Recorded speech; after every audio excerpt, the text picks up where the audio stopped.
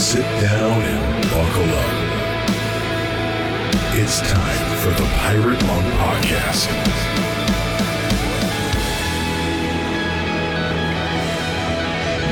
Welcome to the Pirate Monk Podcast. Woo-hoo. I am Rob, my good friend from Whittier, California.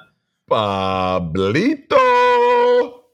Hey, Pablito. Good to see you. Good to be with you today. Yeah. You look good. Great to be with you. Man, I wish I was in Whittier with you. I still think of my short weekend in December very fondly, and I can't wait to get back. Yeah, it was. We miss you over in Whittier, and we had some crazy weather this week. I don't know if you heard about the California. We were like, it rained for like 2 straight days. That's a big deal for us. Right. Hey, so you showed me your man cave. Yeah, you showed me your man cave. It's amazing. I wish I was there every Sunday watching football with you. But you were going to put in a drain, like cut the cement out, you steer the water away, keep the water from flooding that bad boy. How did it survive the torrential downpours? Well, the thing is, it's just not usable because I want to have some amenities. I want to have a rug. I want to make it a little bit plush. I know it's a man cave, but so anyway, I usually have a rug down there. And I cannot keep water after a few hours of rain from getting into that low spot on my patio, which is into the gazebo, which is the man cave. So it is, it's one of those things where rain just goes through there. And then I have one of those like squeegees and I'm just flushing it through. And then I'm putting the fan on it once it's done and trying to keep the wood from, getting rot or termites and stuff. But anyway, so that's been the journey, but I was not able to pull the trigger on the project of putting the drain in yet. That might be my spring break. Being a teacher, I get spring break off, so maybe it'll be then or some other time. And you're welcome to come out, and I'll buy you a chimichanga and I'll buy you another Gwen Stefani burrito if you come out here and help me in March. Is that good for you? Is it BYOS? Bring your own sledgehammer. Check that on in the luggage. Well, let me ask you this question because we are dialing in on behalf of both Nate and Aaron, and again, just feel really honored that we get to do this. Absolutely. To help out. But my question, being a Southern California, is it like, is it against the law? Is this, blasphemy if you root for a Super Bowl team that's from north of you, like the 49ers? I mean, is there a distinct dividing line north and south of who you can and cannot root for out there in the sports world? Yeah, you know what? Guess what? We have multiple personality disorder out here in LA area. Because we were without our rationale is we were without football. This major market, right? One of the biggest cities in the country did not have an NFL team for 16 years. Okay. Oh, wow. So that, you see a bunch of Cowboy fans, Patriots, 49ers, Steelers, and then now the Rams and Chargers are back. And so of course, Rams and Chargers. And, but yeah, it's an interesting journey.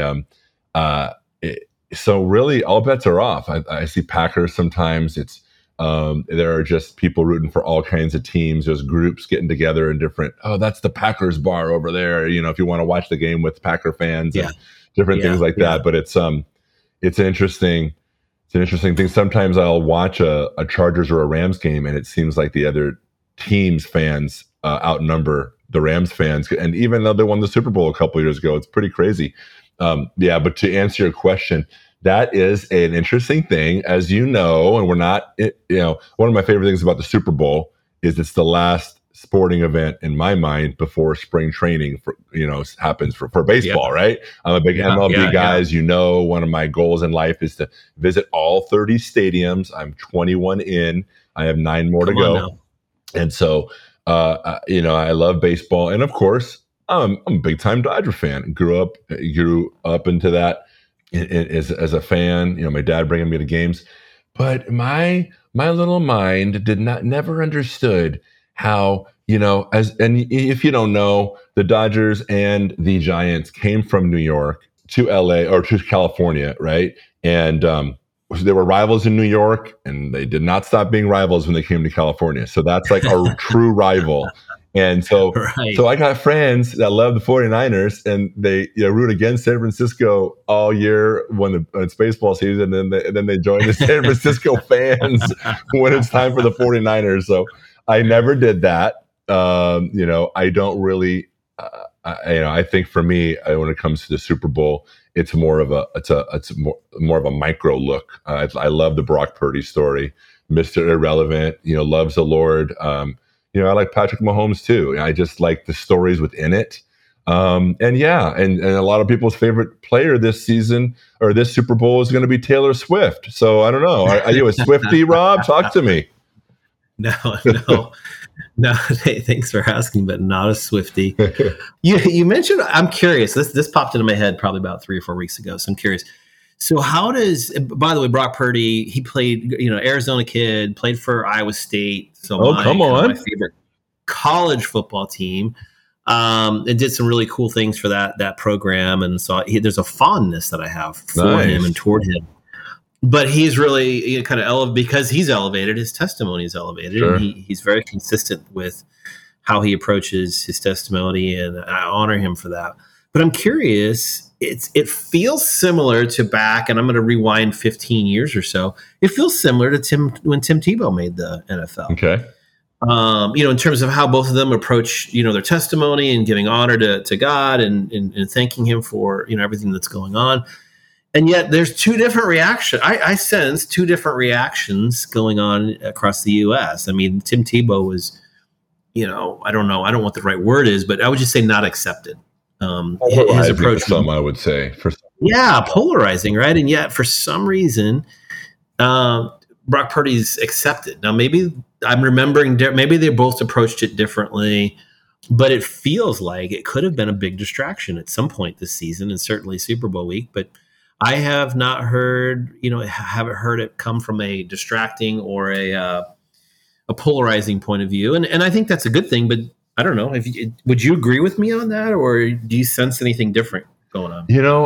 I did watch a little video of a reporter asking Brock Purdy, what verses he's been looking at, and he's hit Psalm 23 of all the scripture, something we recite every Samson meeting. That's what he's been meditating on this season, and it was just refreshing. It was interesting that the reporter asked. It didn't seem like it was a gotcha kind of question. It was seemed like it was a curious question. But I never did that comparison between Tim Tebow and doing the Tebow where he kneels like he's praying when he scores a touchdown and all that. I don't know. I always loved Tim Tebow. In fact, last night, little known fact, he hosts a number of Night to Shine. I'm a little bit changing the subject. Oh, yeah. I love what he does in communities. I am a teacher of individuals with special needs.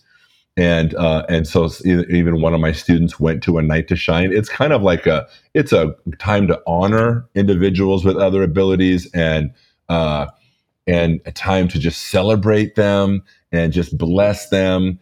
And they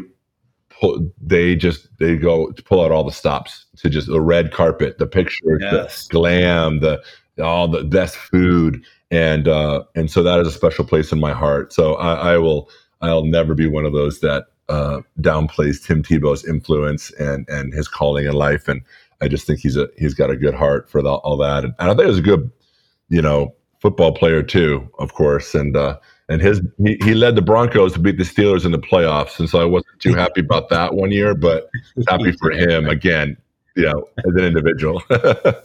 Yeah, you and me both, by the way, being Steeler fans. Well, good. Thank you. Hey, real quick, rapid fire before we get over to our guest. Favorite football party food/snack? Okay, so I have become the arancini man. Okay, the arancini are Sicilian rice balls. Oh, and so wow. I brought them to last Super Bowl party. It's a newer thing for me. I've been bringing them to holidays. It's something that my family, being from Enna, Sicily, my grandfather was born there. And when he was a year old, he emigrated to the U.S. And And the recipe stayed on the eastern side, the Brooklyn and Long Island area of the country. And of course, my grandfather and when my mom was a teenager, moved to California, moved cross country to California, and that's where this side of the family grew up. So, was continued to live and thrive. So that I am happy and honored to bring that tradition when I go to the Super Bowl party. I love that. I love that. It's tender because of the story. I would venture, if I was wagering on Super Bowl Sunday in Vegas, I would wager a whole lot of money that one of the least brought Super Bowl party snacks is arancinis from Sicily. Considering I've never heard of it, but I'm glad that you make them. I'm glad that you're good at them, and am I having a struggle for my worth as an arancini advocate here? I'm an AA. I'm an arancini advocate, and I'm gonna have to make some for you and the guys next time we end up in person somewhere. I know you always wanted to watch me make my meatballs and homemade spaghetti sauce. Yes. Maybe I'll do that. The funny thing is I use the homemade spaghetti sauce in the center with a little bit of meatball in the center of the arancini. Wow. I'm not peas in there. The matzah. Some people do it different ways. I want some meat and some sauce. You know what I'm saying? Well, I love it. Well, thank you. I can't wait. How about you? What's your favorite food at a Super Bowl party? Arancini.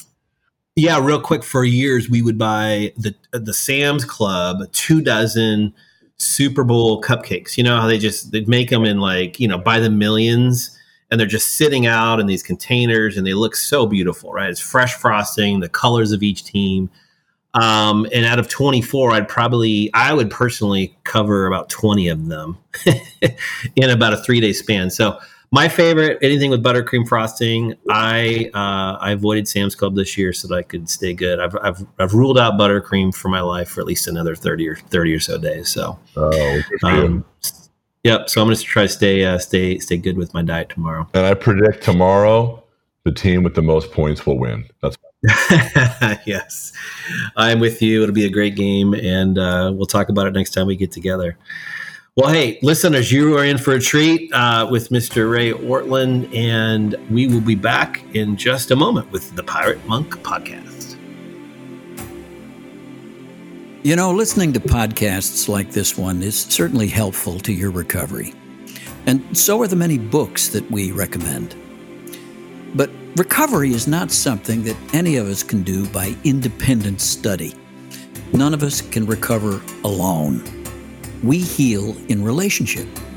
So it's crucially important for you to find a recovery community, a Samson Society group, or a Pure Desire group, or a Celebrate Recovery or other 12-step program somewhere where you can bring your real self and say the real truth. And there's another resource that you can draw on, one that's been extremely helpful to me over the years. In those times when my recovery has plateaued, or when I've gotten stuck, or I've started to lose ground, I've found that there's nothing like time with a highly skilled, well-trained therapist or recovery coach to get me moving again. Now, sometimes that's taken the form of a weekly counseling appointment.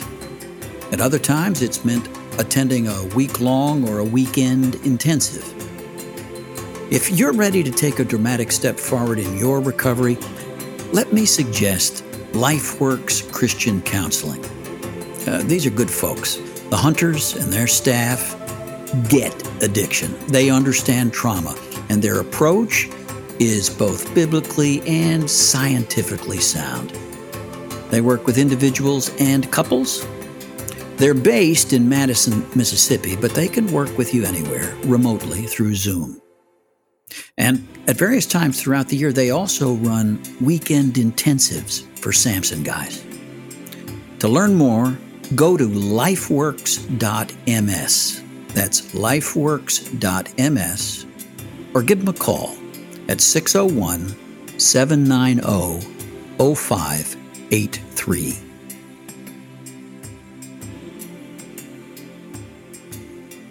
Welcome back to the Pirate Monk podcast. Oh, Nate is still in Florida and he's not with us, but that's okay because we've got Ray Ortlund here, another Tennessee fellow. Oh, it's going to get so Southern on you guys, even though we're both California guys faking it. I don't know. Welcome, Ray. Thank you. Great to be with you, Aaron. So I am excited. I was actually shown your book, The Death of Porn, Men of Integrity, Building a World of Nobility. A guy just sent me a link to that recently, and now it looks like that book's been out a couple of years now, a year and a half. Yeah.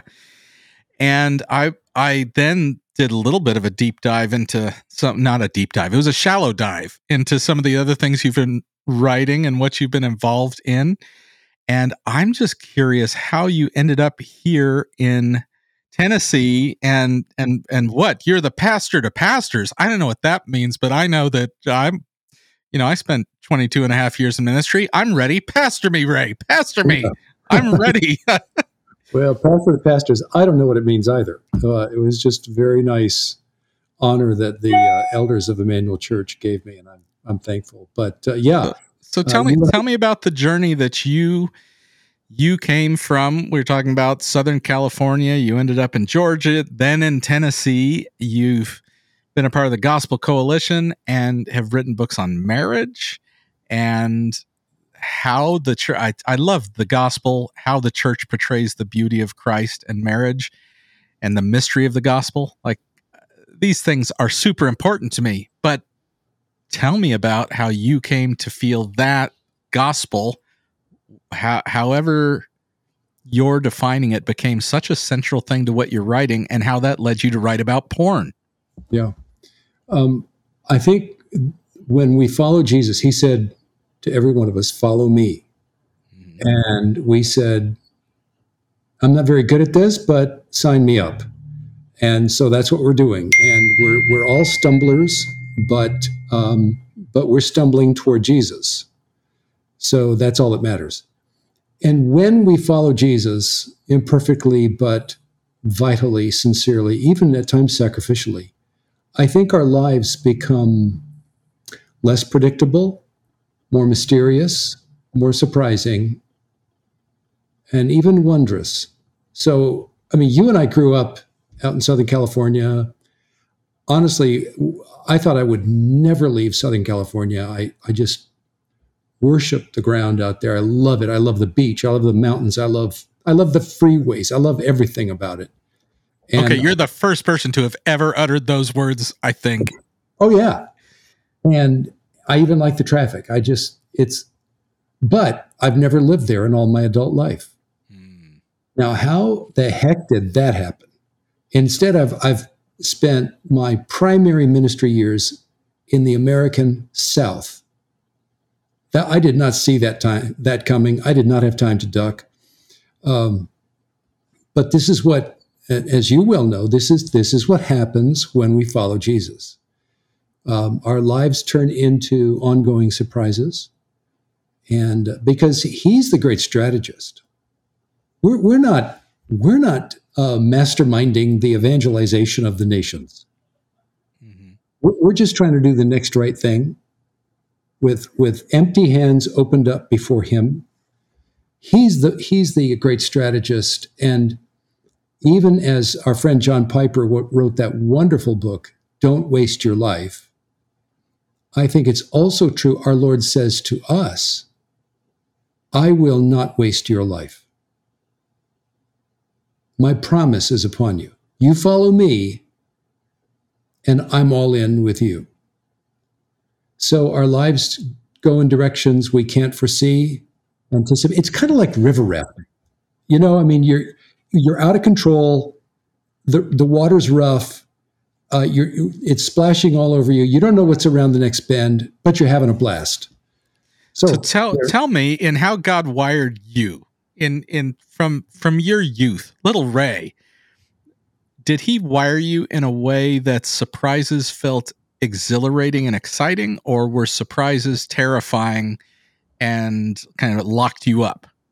That's a very interesting question. And I think the truth of it is, and this is sometimes hard for my dear wife, Janie, I have high tolerance levels for chaos, high tolerance levels for ambiguity. I can make decisions very quickly. They might not be wise decisions, but I can formulate a decision quick. I don't wring my hands. It doesn't look like a 5149 to me. I just, boom, I think I know what to do, and I go for it. So, yeah, I think the Lord made me, Janie would say, he made me an adventurer. Mm-hmm. And so I think I am actually predisposed to kind of enjoy this crazy ride. So you operate from your gut, you trust your gut, and you trust that, hey, I'm not saying it'll all work out, but I trust God and how it's going to work out. That's kind of what I'm hearing in that. Well, I don't trust my gut. I just... you seem to listen to it. Well, I've made so many bad mistakes along the way that I do have reservations about myself. But I do think that in God's providence, I'm a huge believer in the providence of God. In other words, reality is not random. Mm-hmm. Reality is not chancy. Behind the appearance of, behind the phenomena, the veil of phenomena, behind the appearance of things, the outward look of things, God is right there. Mm-hmm. And he is masterminding and crafting and guiding this crazy adventure that we're all walking through. So how have you learned at how old are you? 73. Okay, so close to my age. We're simple. How have you, as you've gotten older, you said, here are these mistakes I made, but I still trust that, that bigger piece of God's sovereignty, that he's involved in those mistakes, did not shake the foundation of his kingdom. Mm-hmm. How have you learned to address the idea of mistakes and success and failure in general? Thinking about Peter would have never had the Sea of Galilee without denying Christ, which was such a mistake, was such a failure, and yet it was so crucial to the next thing he was doing. And so sometimes it can just be terrifying when we judge what is failure, when God has so much in mind that is bigger than the moment of failure. I think it's a both and. I mean, I have stabbed the Lord in the back so many times. I've betrayed trust that others have put in me. I have failed. The only difference between me and I'm sure 99% of our listeners is I've sinned more than y'all have. Oh man, it's a contest. I kind of want to join in on this. But I've got a theologian friend of mine named Greg Beale who he built out the category redemptive reversals. And the Lord is a world-class expert, a professional at redemptive reversals. So we are damaged goods, and it's our own fault.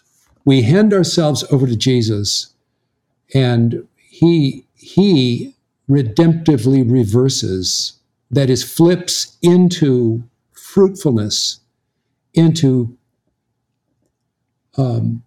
liberation, flourishing, and happiness for other people, the very points in our own lives where we have the most regrets.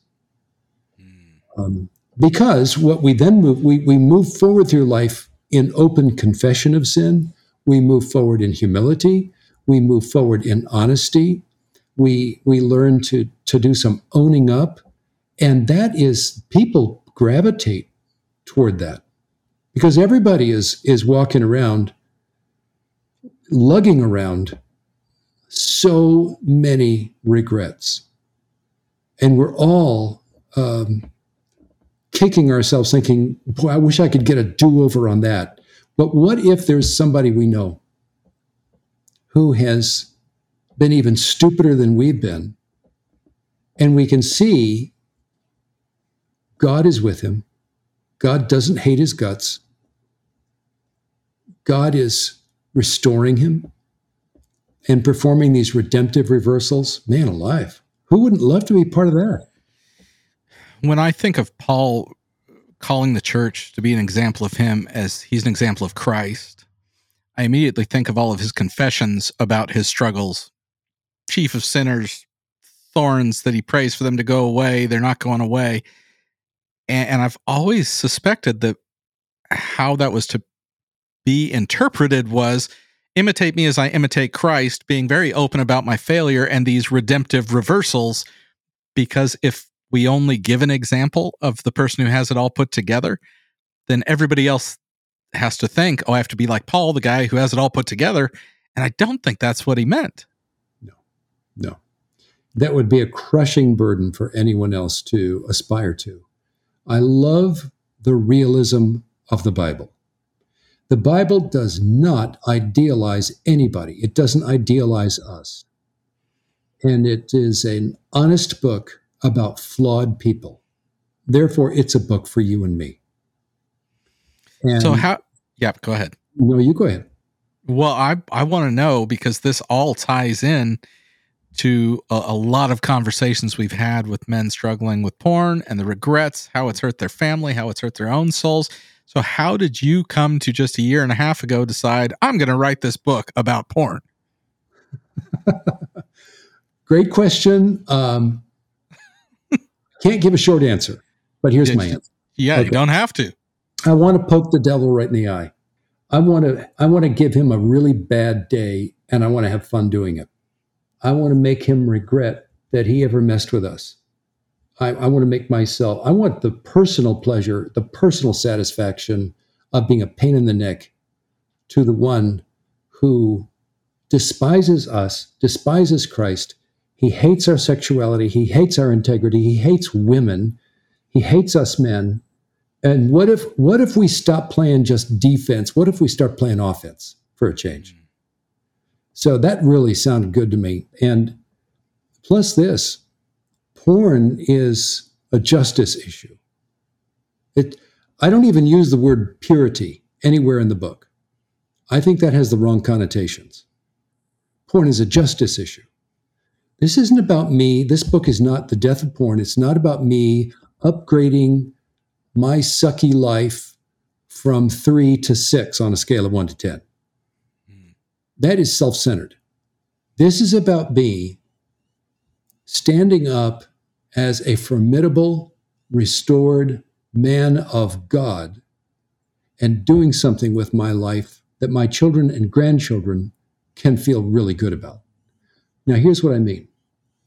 200 years ago in our country, it was legal to own a human being. And now we look back on that and it's appalling to us. But it wasn't appalling 200 years ago. And as we look back at the Christian community in our country, 150, 200 years ago, during the slavery years, we see 3 human profiles among the Christians. 1, slaveholders. And we're grieved over them. We wonder, what on earth were they thinking? Secondly, not only slaveholders, but we also see passive onlookers. People who just kind of shrugged their shoulders and said, well, what can you do about it? You know, these things happen, whatever. And we wonder about them. Why didn't you say something? Why didn't you stand up? And we're grieved for them. But thirdly, we also see active liberators. Mm-hmm. There were slaveholders, there were passive bystanders, onlookers, and there were active liberators. And we rejoice for them. Before you move on past that thought, I want to ask you, with the passive onlookers, where we say, what were you thinking? Why didn't you say something? What do you believe would be the possible answers for that group? Yeah. Oh, it's usually a matter of, if I understand human nature at all, exhaustion, cowardice, the busy pressures of today's to-do list, perceiving life as basically a lonely fight for survival. So I don't even have margin to think about anybody else and care about them. All of these thoughts and feelings that are deeply tragic, and they sure are not following Jesus. Well, and they come in a package of enculturation where it's blurry I mean, if we're talking about passive people during the time of slavery, they're in the middle of a culture who's kind of rounded the edges of this is normal. And so you start to see it as normal. And so I can focus on my issues, all the other things you said. It's a lot easier to swallow that pill because it has rounded edges. Yeah. And culture seems to do that. All right. So we've got these three groups and we've got the liberators. Yeah. And we look back at them now and we think, wow, they're so inspiring. They're moving to us. We'd like to think we would have been them if we had been located in history at that point. But the reason I'm saying this, Aaron, is that we are facing a similar situation now. And if I'm looking at porn, I'm supporting the brutal industry that, listen, wherever porn goes, coercion goes, trafficking goes, degradation goes. What 10-year-old girl who's now on a porn site was thinking years ago, boy, that's really how I want to spend my life. She was degraded into it. She was worn down and diminished and beaten down into it.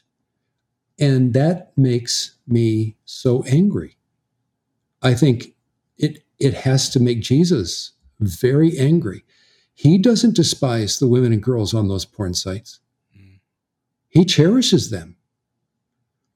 And just as during our years of legal slave owning in this nation, he didn't despise the slaves. He was on their side.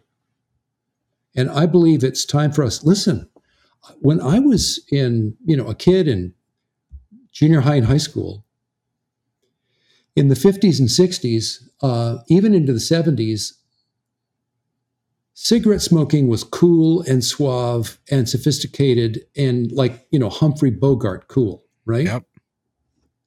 But in fact, the tobacco industry was putting out products that it was literally killing people. And in the 70s and 80s into the 90s, our nation shifted.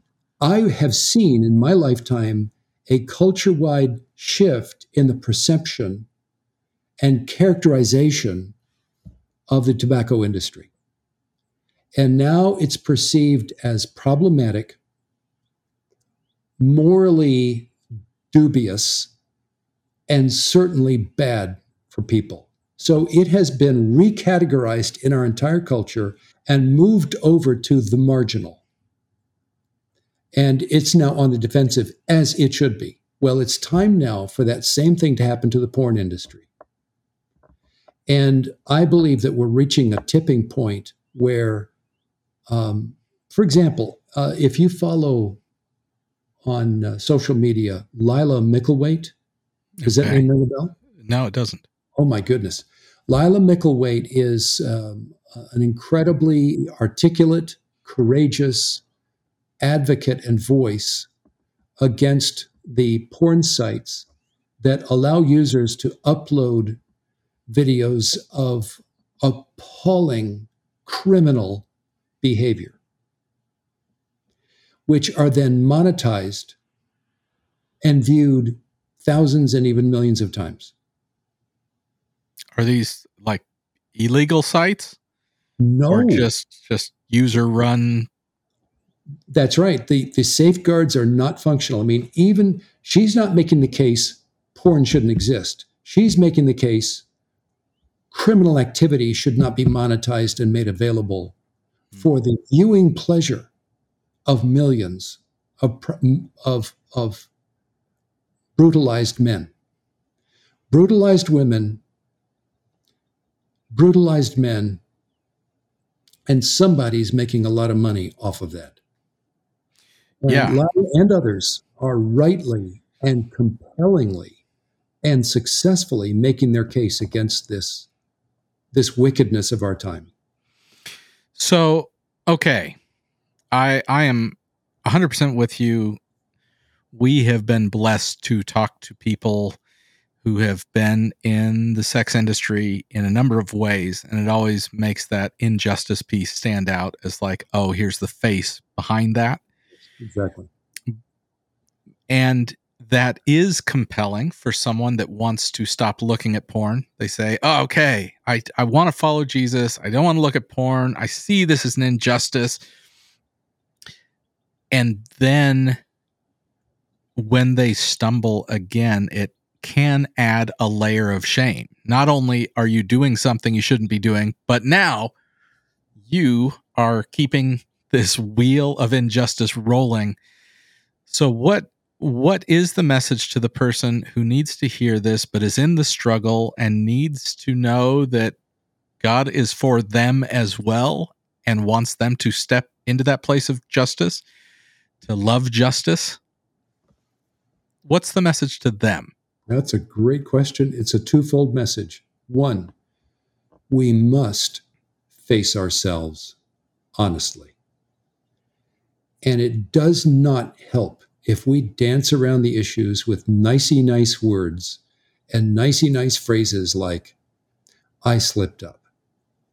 I mean, that's just that's a hypocritical sort of glaze of smiley evasion on the surface of deep evil.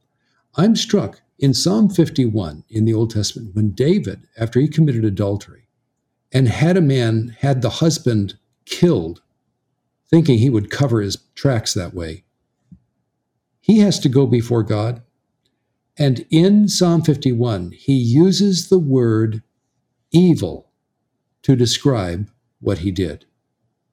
Now, until we're ready to use that word, I mean, that's a serious word. You know what I mean? Mm-hmm. Until we're ready to use the word evil to describe something we have done, we're not ready yet. But when we're brokenhearted enough and devastated enough that that word becomes the only appropriate one we can use, all right, now we can start getting somewhere. So that's the first thing. We have to stop using hypocritical, nicey words and use strong words to describe the actual truth of what we're involved in. That's the first part. Second part, however bad it is, we can then dare to believe that the grace of God in Jesus is just that big and even bigger. Whatever we put out on the table, however horrible and truly shameful, Jesus on the other side of the table, he puts out mercy, cleansing, hope, dignity, forgiveness, covering, everything seriously sinful men really need, and sometimes we don't even dare it exists. But when we actually have the nerve to put out on the table in front of him the realities that we have been involved in, he puts out on the table in front of us the realities of his greater grace. Aaron, I believe that if Jesus loves me at every point of my existence except where I actually need him, then he doesn't really love me at all, and he's no savior for me. I need a savior who will stick with me and stay committed to me and stay at my side, not walk away in disgust, not throw up, but stay right there with me at my worst. And that's, in fact, who Jesus is. So we need to go down very deep into the most hellish, darkest mess we've created and find, to our surprise, that is exactly where the risen Christ is waiting for us.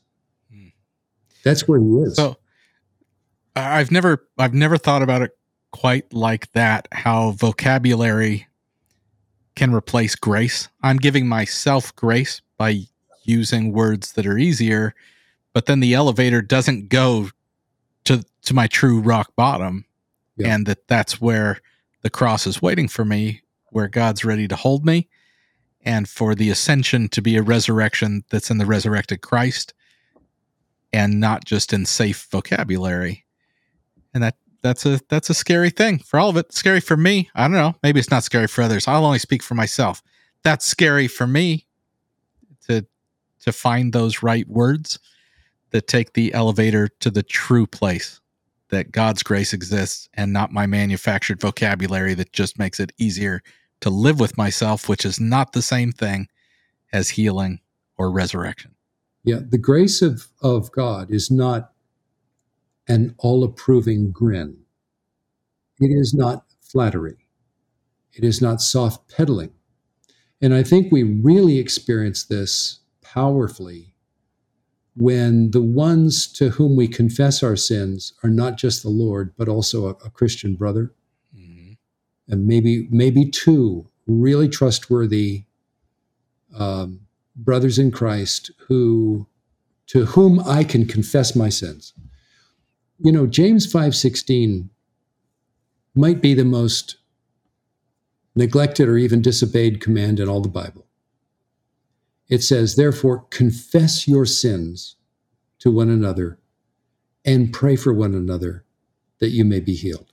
Now, if we don't believe in the Roman Catholic kind of confessional where you go into the little booth, and the priest is on the other side, and, you know, if you don't believe in that, okay, fine. I don't either. But then how are we going to confess our sins? Because the command is not going away. And it's not so much a command of authority as it is a release and a liberation. We all know what it's like finally to break open and tell a trusted friend what's really going on and how we're not doing well. And we vomit out our anguish, right, and our fears and our regrets. And he doesn't yell at us. He might not even advise us. He doesn't fix us. What he says is, oh man, yeah, wow. Okay, let's pray. And then he puts his hand on your shoulder and he cries out to God on your behalf. Therefore, confess your sins to one another and pray for one another that you may be healed. Now that's where we get traction, because it's too easy to confess my sins to God alone.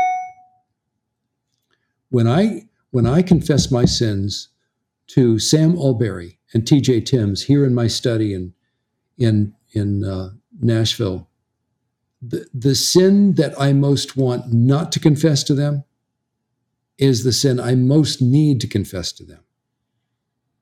Because then this false self that I want to project, that false self dies and the real self steps out, the self that actually needs Jesus. Mm-hmm.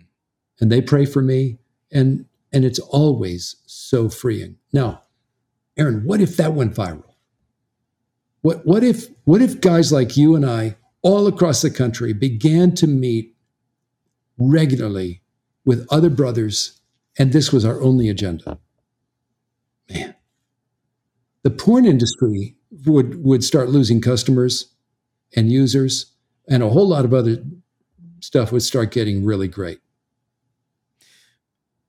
I think to get there, we have to go back to your not either or, but both and statement earlier.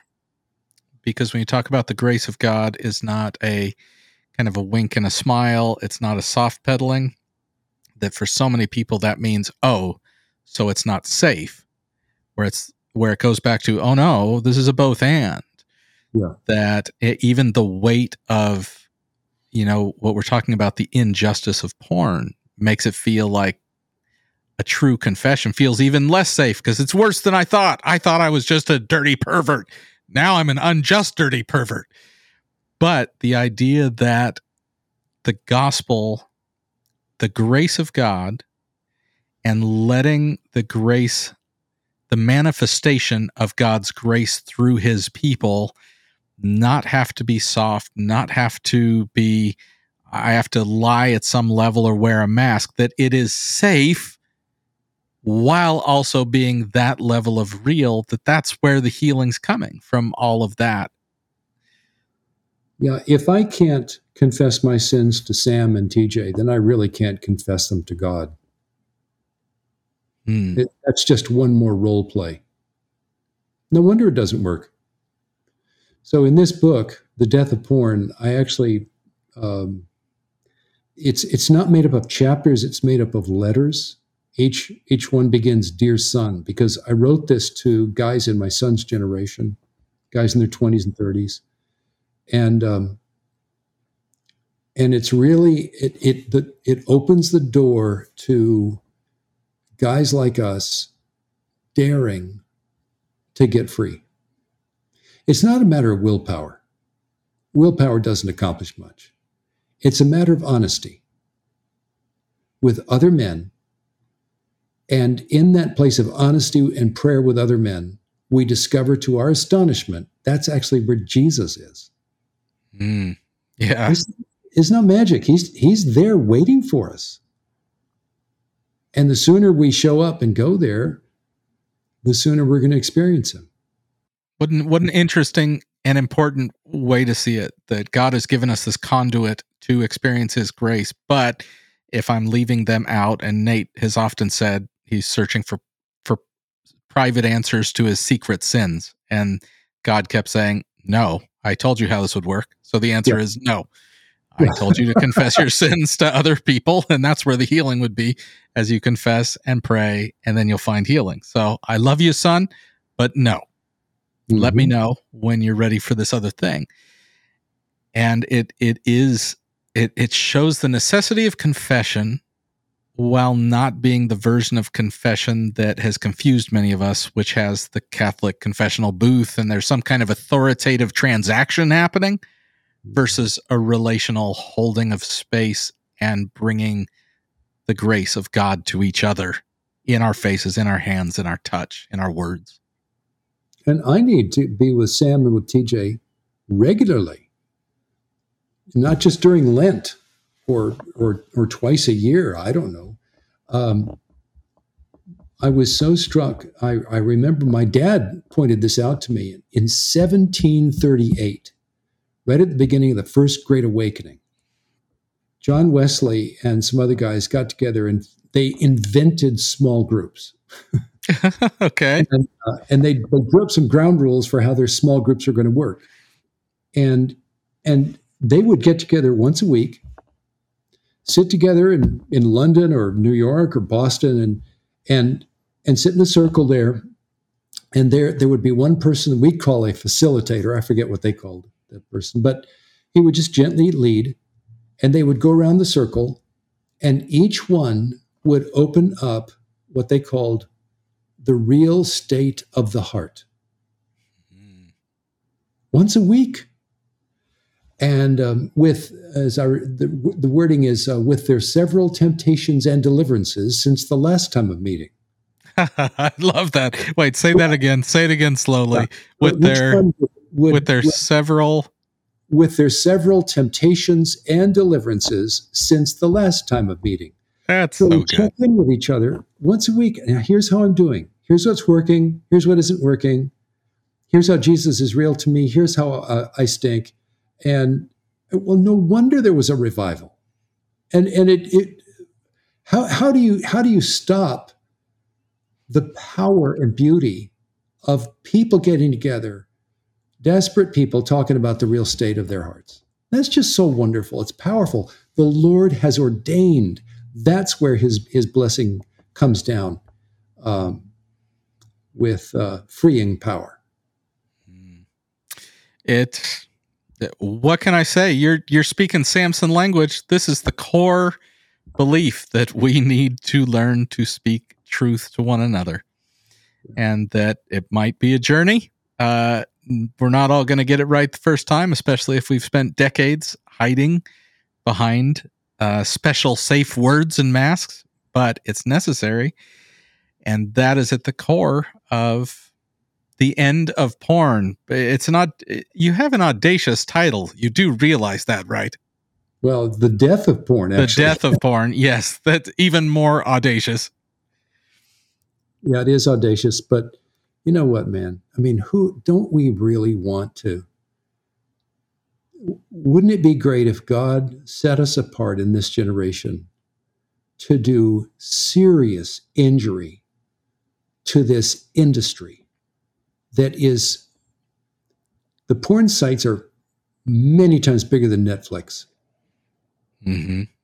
They are visited bazillions of times every day all around the world. I use the language, let's starve the beast. I don't think we need to solve this in Washington. I mean, Washington has its place. State capitals, they have their place. They can make their contribution. But it's you and I, and guys just like us. I mean, what if 10 years from now, in the boardrooms of the major porn sites, the investors and the CEOs and so forth get together and they're worried that their revenues are falling, the business is tanking. We don't have to pass laws to make that happen. Nope. Let's be a movement.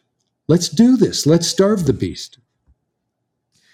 I love it. Yeah, I wish everyone else could see your face while you're saying this. I'm appreciating your face right now as much as your words, because there is a whole lot of, yeah, of course. Let's go. Let's go get our lance. Let's get our sling and our rocks and let's go. I mean, it's a sling and a rock kind of thing.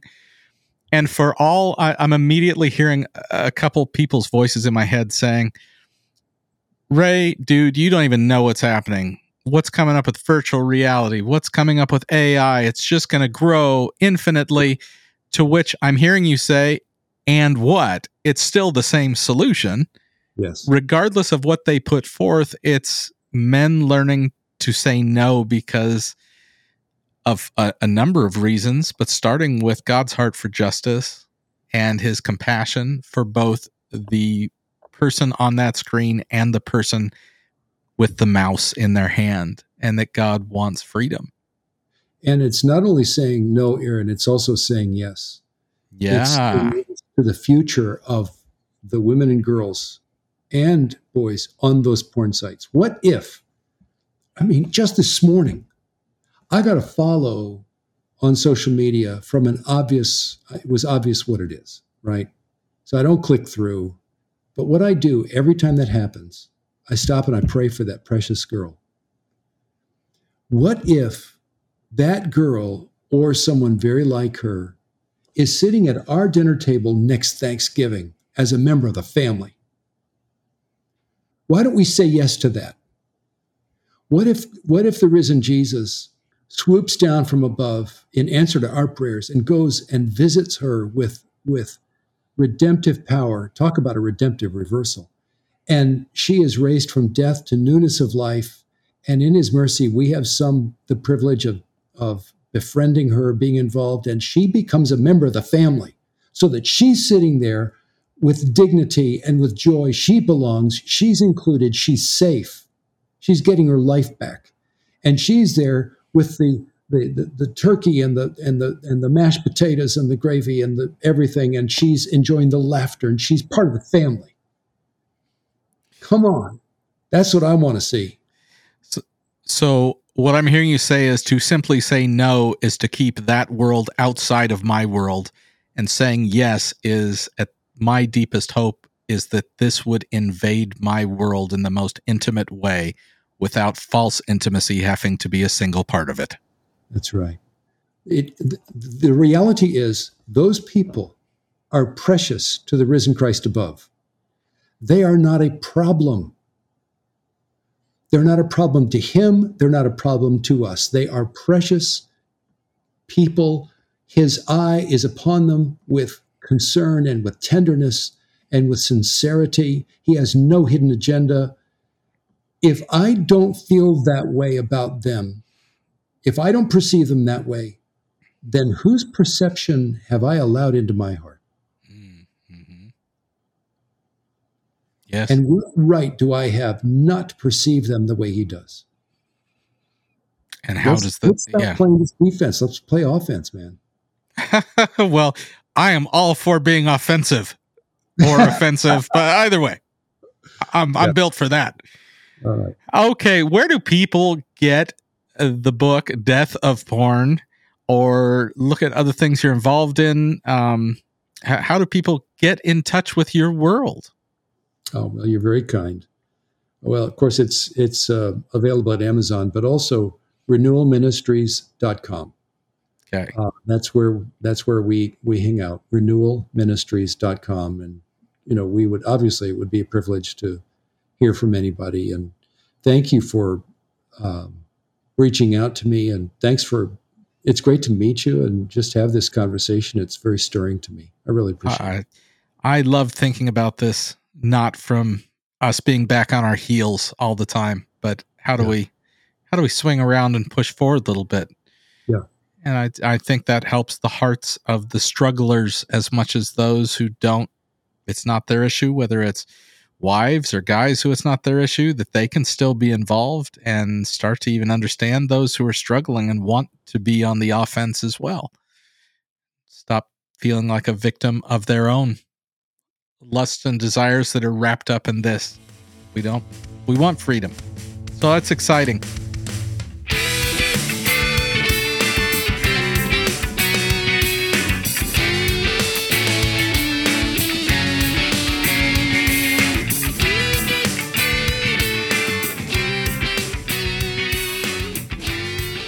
Welcome back to the Pirate Monk Podcast. Well, that was when I think about Ray Ortlund, I listen to that interview, Pablo, I think about a man that I wish I had in my life, like my whole life, like older, seasoned, wise, dropping dimes. I think about like a John Lynch. I mean, some of these guys that we've all studied and listened to interviews and, have been part of our recovery process. Ray seemed like that guy for me that I wish I could just kind of sit underneath his tutelage and listen and just soak it all in. So I know I think he either said his age or he didn't say his age. It seems like he's in his 70s. But man, don't we all need somebody like that in our lives? Absolutely. And he's a man who's lived years well. And he has kind of a sage-like quality to him for sure. And I'm kind of chuckling inside because, for not obvious reasons, sometimes you remind me of a Ray Ortlund, and I love the fact that I get to walk with you. Not because you're that much older than me, although you are a couple years older. Yeah, you do. Where you're pointing to your gray beard. It's a lot of wisdom in that beard. It's very deceiving. The gray is very deceiving. But I one of the words that pop out from that interview for me are redemptive reversals, and that's another reason for. You're an example, and there are others in society that I could say when they describe their former self, the person before recovery, I think I cannot relate. I don't know who that person is. I'm looking at a whole different person. I'm talking to somebody who relates to life, not a perfect person, but someone who's worked on them. So I think the safest people in the world are people who are in recovery. What's Nate's saying? He doesn't addiction's not for everybody, but recovery should be, or recovery is, being able to go into our heart, know what makes us tick, what motivates us, what's driving us, what our story is, and then bring the gospel, bring redemption to it, allow God to breathe on it, allow God to love on us in that moment, and let us know the whole time, no matter how we were feeling, we were loved. He was looking on us with compassion. He was looking on us with the same eyes that, when he looked at Jesus and he was baptizing him, and this is my son in whom my soul delights and I find pleasure, Anyway, I love that we can find that later on after trauma, after, and it's a journey, but, we can give that gift to each other to allow and to root each other on towards redemptive reversals. What redemptive reversals, man, does that resonate with you at all? Yeah. What came up for me as I was listening to you share, and I went to Assemblies of God Church when I was a teenager, and Sunday nights were some version of evangelical or some sort of evangelism night. And inevitably what would happen is we'd have a traveling evangelist come through and they would do their thing. Right. And inevitably part of their story was a redemptive reversal, and it was always this story of tragedy in their lives that God turned around, and here they are in front of everybody. And I remember as a teenager thinking, oh my gosh, I wish I had that testimony. That would be amazing, or man, I've nothing ever awful, air quotes, awful has happened to me, right. Man, I wonder if anybody would ever be willing to listen to my story. And, lo and behold, my story has evolved into a story of tragedy, and, from the pain of my addictive behaviors and how I've created pain in other people's lives. But, the whole idea that I saw and experienced as a teenager, and that I think Ray's bringing to the audience through his teaching and his writing and through this interview is, yes, but God was with us and he wants to do amazing things. And so I just found so much hope in that concept that you and I are living out together, and we get to do that with other brothers in Samson. And of course, I hope for the listeners that they also felt that same hope and desire as they move through their own recovery journey. I love it. No, absolutely. Isn't grace? I mean, grace and mercy, right? And truth. Grace and truth are and mercy shall follow me all the days of my life, and I will dwell in the house of the Lord forever. In Psalm 23, right? And isn't that the heart of God? He delights in mercy above sacrifice. And I celebrate that with you, that when somebody has the right picture of the Father looking at them in that struggle, in that journey, and just be able to have compassion, have some curiosity, somebody to be with them. And that I feel like produces more results than anything else. And yeah, it's an opportunity. We have an opportunity to be that and do that with individuals. And I love that about Samson Society. I love that about when I get to spend time with you and brothers like you that are safe. And I like that. And I also Ray Ortlund, I mean, I hear his heart, he wants there to be an end to the injustice of pornography. And I love and respect that. And I also just wrote down in my notes, how does somebody who has struggled with being part of the demand for pornography and through out of control behaviors, but also wants to be part of the solution, yes, to end the demand. I mean, what a paradox to be in, a tension to live in. And I know I've lived in that place, I've lived there. And it's something that it feels like a challenge sometimes to have that same compassion and curiosity. And yet that still feels like it's part of the solution to get the desired result, to not be part of the demand anymore. What are your thoughts on that? Anything? Yeah, it's interesting. Ray didn't get into details of his story other than just, I think what he left us with is that he has had a lot of setbacks, a lot of struggle, a lot of failure. And I think there is a component to moving forward in life that starts with the step one, from the big book, and that's to live in surrender. And it's exactly where God does his best work. Oh, and good. And so, I'm with you on that. It's this whole paradox of living in surrender, but yet still initiating and moving forward. And it's such a hard dance step to learn when you're starting the recovery process. Like, how do I live in surrender? But I have to do all these things. And if I do all these things, am I doing it wrong? And, and it's just, it almost becomes this dance of recovery that requires, a commitment to surrendering, but yet also a commitment to initiating, as you described, and how Ray talked about it in his own life. So, love it. Well, listen, it's great to be with you again. What an honor to be with Ray and all the great work that he's done. Listeners, I think you got a treat today from what he offered back to everyone. And we look forward to being with you next time on the Pirate Monk Podcast. The Pirate Monk Podcast is produced by members of the Samson Society. Send your feedback or questions to piratemonkpodcast@gmail.com. Please give us a 5-star review on iTunes and share the podcast with a friend. For more information, please visit samsonsociety.com.